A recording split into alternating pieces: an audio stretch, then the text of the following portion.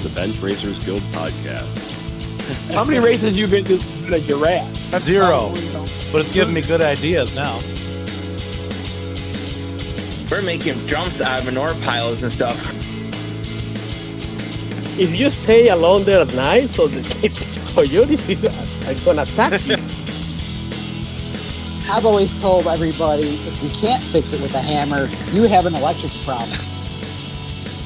And now, your hosts, Alan Delman and Adam Swanson. So this episode, I'm solo, and it was recorded a couple days before it was posted when I went to pick up a 2023 KTM 250 XCW. So that's most of the content of this episode, as well as a news update.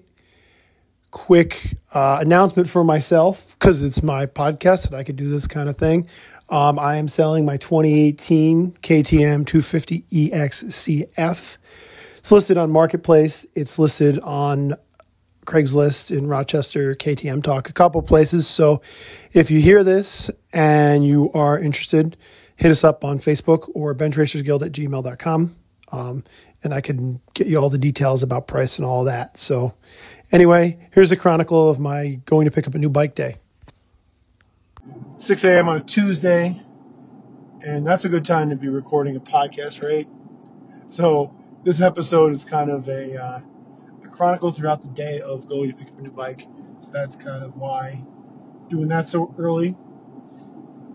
The bike is a couple hours away, so going to pick it up, and we'll be chronicling this throughout the day just because, well, to be quite honest, I'm in the car for 3.5 hours each way by myself, so I do something. Don't listen to so many other podcasts, so I decided I'll also make one. So a quick chronicle of that, and then you can just hear what happened throughout the day. I don't know how interesting this will be, but I guess we'll find out.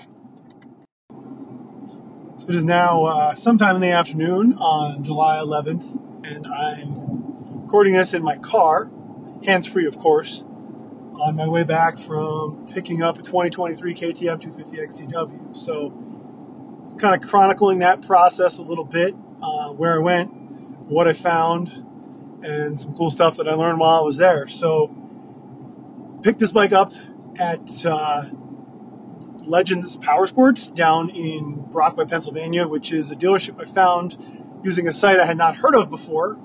I was very excited to find, and if you don't know about it, you probably will be excited too. It's called motohunt.com. And if you ever use, like I'm sort of a car guy too, I don't really have anything that's enthusiast level, but I like reading about them and stuff. And Car Gurus is like, you can search for any make and model and any year of car in the country. Moto Hunt is that for bikes. So basically what had happened is I had heard there were really good rebates on the 2023 KTMs that are left over, like $1,500 off, which is a significant amount. I think it was even more than that in April. It was like $2,000. So I had some rides planned and some vacations planned, but I started doing some digging about 2 weeks ago. I was like, hey, where is one of these? Like, are there any 2023s left, and can I get a discount on them? I know the 2024 KTMs have come out. The XCWs are awesome. They're an all new, in quotes, design. They're the XC and SX designs from last year. So throttle body injection instead of throttle port. They're still fuel injected. Obviously fuel injected, but they are still direct injected. Oil injected is what I'm trying to say. But they're like not the old mechanical oil injection, the new, fuel injection, oil injection. Lots of injection in that sentence. But anyway, so I was looking for 2023 because I was going to buy a new bike in the spring anyway, but with the amount of money you could save, we'll just move the timeline up 9 months, whatever, right? That's fine. So that was kind of where I was at with it. So I started digging, and I previously bought one from 5 Star Cycles down in, can't remember the name of the town, South Erie, Pennsylvania. I bought one from Phil there, Phil Patton. He's kind of well known to the Rochester dual sport community because a lot of guys buy bikes from him. And then I decided to go with, he didn't have any, actually. He didn't have any left. All I had left were 450s, which is kind of like, I actually thought about doing that, but I don't know. I've ridden 450s before. I don't like them. I know that one's tame or whatever, but decided to go with the 250 XCW over the 300. The 300, by the way, was completely sold out unless you want Erzberg Rodeo Edition. So if you want to pay an extra, $300 $3,000 for some protection items, some fancy graphics, and a limited edition. As our friend Chris Bennicki says, being cool ain't cheap. If you want to be cool, then it's worth an extra $3,000. But to me, it wasn't. So, so I decided to go with the 250 XCW because I also rode with a couple guys who had them. So I started looking for one, and I found one down here at Legends. And let me tell you, the dealership experience at Legends, fantastic. Just to throw that out there. I sent an email like the last week of June, it's about a week and a half ago now, and got in touch with Derek down there at Legends Power Sports, Brockway, PA, and I was like, hey, so this is what I'm looking for, and this is how I'm going to pay for it, and this is when I can be there. And he got back to me with a quote within 5 minutes. So, super good with customer service. I had some questions for him. He answered the questions. He gave me some quotes and some other stuff. Basically, everything I ever asked of the man, he did for me. And then I said, hey, I want to come get this thing on the 11th. And he was like, yeah, cool. So took care of the payment and all that jazz. Went down. And actually, Derek was not there today. I think he was out for some reason. But I worked with Abby down there to do the delivery.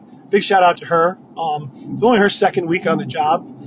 And she was the only person working the sales floor that day. So trial by fire, I guess. But you know what? She got it done. She did a good job. She helped me and about 4 other people, all by 10 o'clock in the morning, which is like the first hour of her day. So good job, Abby. Keep rocking it out. And then the other cool thing was that all my DMV paperwork was taken care of. And I was sitting in the finance guy, Tim, is his name, Tim down at Legends Power Sports in Brockway. And I was like, he's like, so I signed a bunch of paperwork. And he's like, hold on, let me go get somebody to sign this. And I looked at the paper, and it was the manufacturer's certificate of origin. So they notarized them right there at the dealership. Now, if you listen to this and you buy bikes in Pennsylvania, you know that one of the things we do is we register them in New York. But because it's out of state, we have to handle all sales tax and all DMV paperwork ourselves. There are some dealerships that don't have a notary on site, and New York does require it to be notarized. There are some dealerships that do not have a notary on site. If they don't, they have to take it to a notary, and they're going to take it when they have enough paperwork to get a bunch of them done. But Legends has a notary on site, so I left with my title notarized, which was awesome. He said that very casually, and then I was like, wait, did you get that notarized? He goes, yeah, we do that for all of them. I'm like, well, thank you, sir, because that just made my life a lot easier. There are some dealerships, I'm not going to name names, where guys have been waiting 4 to 6 weeks for that. And I left with it in hand, which is great, because now I can get to the DMV, get my stuff done, and have at it. So, cool dealership, cool place to go. A little bit of a long ride. It was 3.5 hours from my house in Rochester, but it's okay. Took a half day from work and made my way on down there and got everything done, and then made my way back. There are several sheets along the way if you like that. If you don't know what that is, next time you're down there, go to one. They're really cool. Cheap gas and amazing junk food that you can order on a touchscreen. My kids love it. It has the saltiest fries I've ever eaten in that store. Total rant. I've been sitting in the car by myself for about 8 hours now. So, it's just kind of ranting. But anyways, other cool thing I saw when I was at Legends Power Sports Brockway was there were four KTM 2023 KTM XCW F bikes that all had a tag on them that said sold to Border Patrol. Did not think to ask, I'm kicking myself because I wish I had, what the deal was with that. But apparently somebody in the U.S. Border Patrol has good taste in dirt bikes and buys dirt bikes. And I think that somebody had a fun day. Somebody who works in procurement had a good day that day because he probably rides dirt bikes. It was like he or she or they probably rides dirt bikes and was like, yo, you know what I did? I bought 4 brand new KTMs today. I was like, shut up. No, you did. It's like, yeah, I did. So I don't know what those are used for, where they're headed. Like I said, I did not think to ask, and I really wish I had. But it's just cool to know that that's going on. I guess there's not any American-made dirt bikes, so our government has to buy dirt bikes. Border Patrol needs to get to places, so they buy those. I don't know what they do to them. I don't know if they run them as is, or they make them conspicuous, or inconspicuous rather. Because a bright orange bike with bright orange graphics and a bright orange frame like these 2023s have, going to stand out like a sore thumb, especially in an environment where maybe you don't want it to be seen, but maybe they do want it to be seen. Like I said, I don't know where they were headed. I would think it's probably somewhere near the Canadian border just because of where the bikes were purchased. An hour and a half, 2 hours from Buffalo. So that would be my guess as to where they were headed. But I actually don't know the answer to that one way or the other. And now I know why Legends didn't have any of those bikes left, because I was looking at 450s also. And they didn't have any. Now we know why, because they sold them all to Border Patrol. So I don't think that's any kind of big secret. I mean, if they're sitting there in the winner's circle, which is that's what they call their delivery area, which is awesome. They call it the winner's circle. So they were sitting in there. But coming up, I'm going to be doing not a lot of stuff to this bike, protection items, obviously, and then I'm a little bit outside the weight range for the stock suspension on these, so taking them to Steve Mathewson Suspension Systems sometime within the next 2 weeks to do that. Steve, I talked to him the other night, and he provides a good service for this, so I'm going to go there and do that, get it sprung for my weight, throw some protection items on it, and then it'll be time to ride. Having everything done for Micho Dual Sport, which is coming up in about a month here, about 5 weeks here is the goal, which is not going to be a problem. Everything's kind of on the schedule. I already have most of what I need, so that'll be my first long ride on this bike. From what I hear, the two strokes are a little bit less tiring. I personally feel like I've gotten a lot more skilled on the four strokes. And I did have a 200 XCW, a 2007 200 XCW, and I rode that thing for years. And I rode a YZ250 prior to that. If you listen to the show, you know how I feel about those. But the 200 XCW was a pretty great bike, and I'm thinking these 250s are kind of like that. A lot of guys ride the 250 now, and have kind of said no to the 300. They're on the 250s.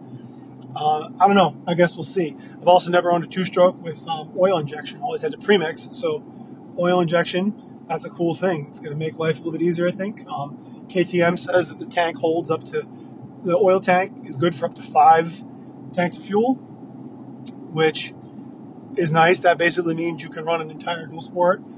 You can fill your two-stroke oil, run a whole dual sport, and then, be good to go.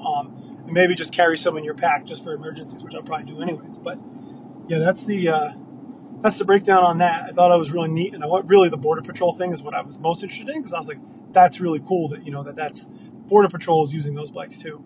So there must be something to them, to the ruggedness and the longevity of them, I guess, if Border Patrol says they're good to go, because I'm sure that those guys are not easy on them.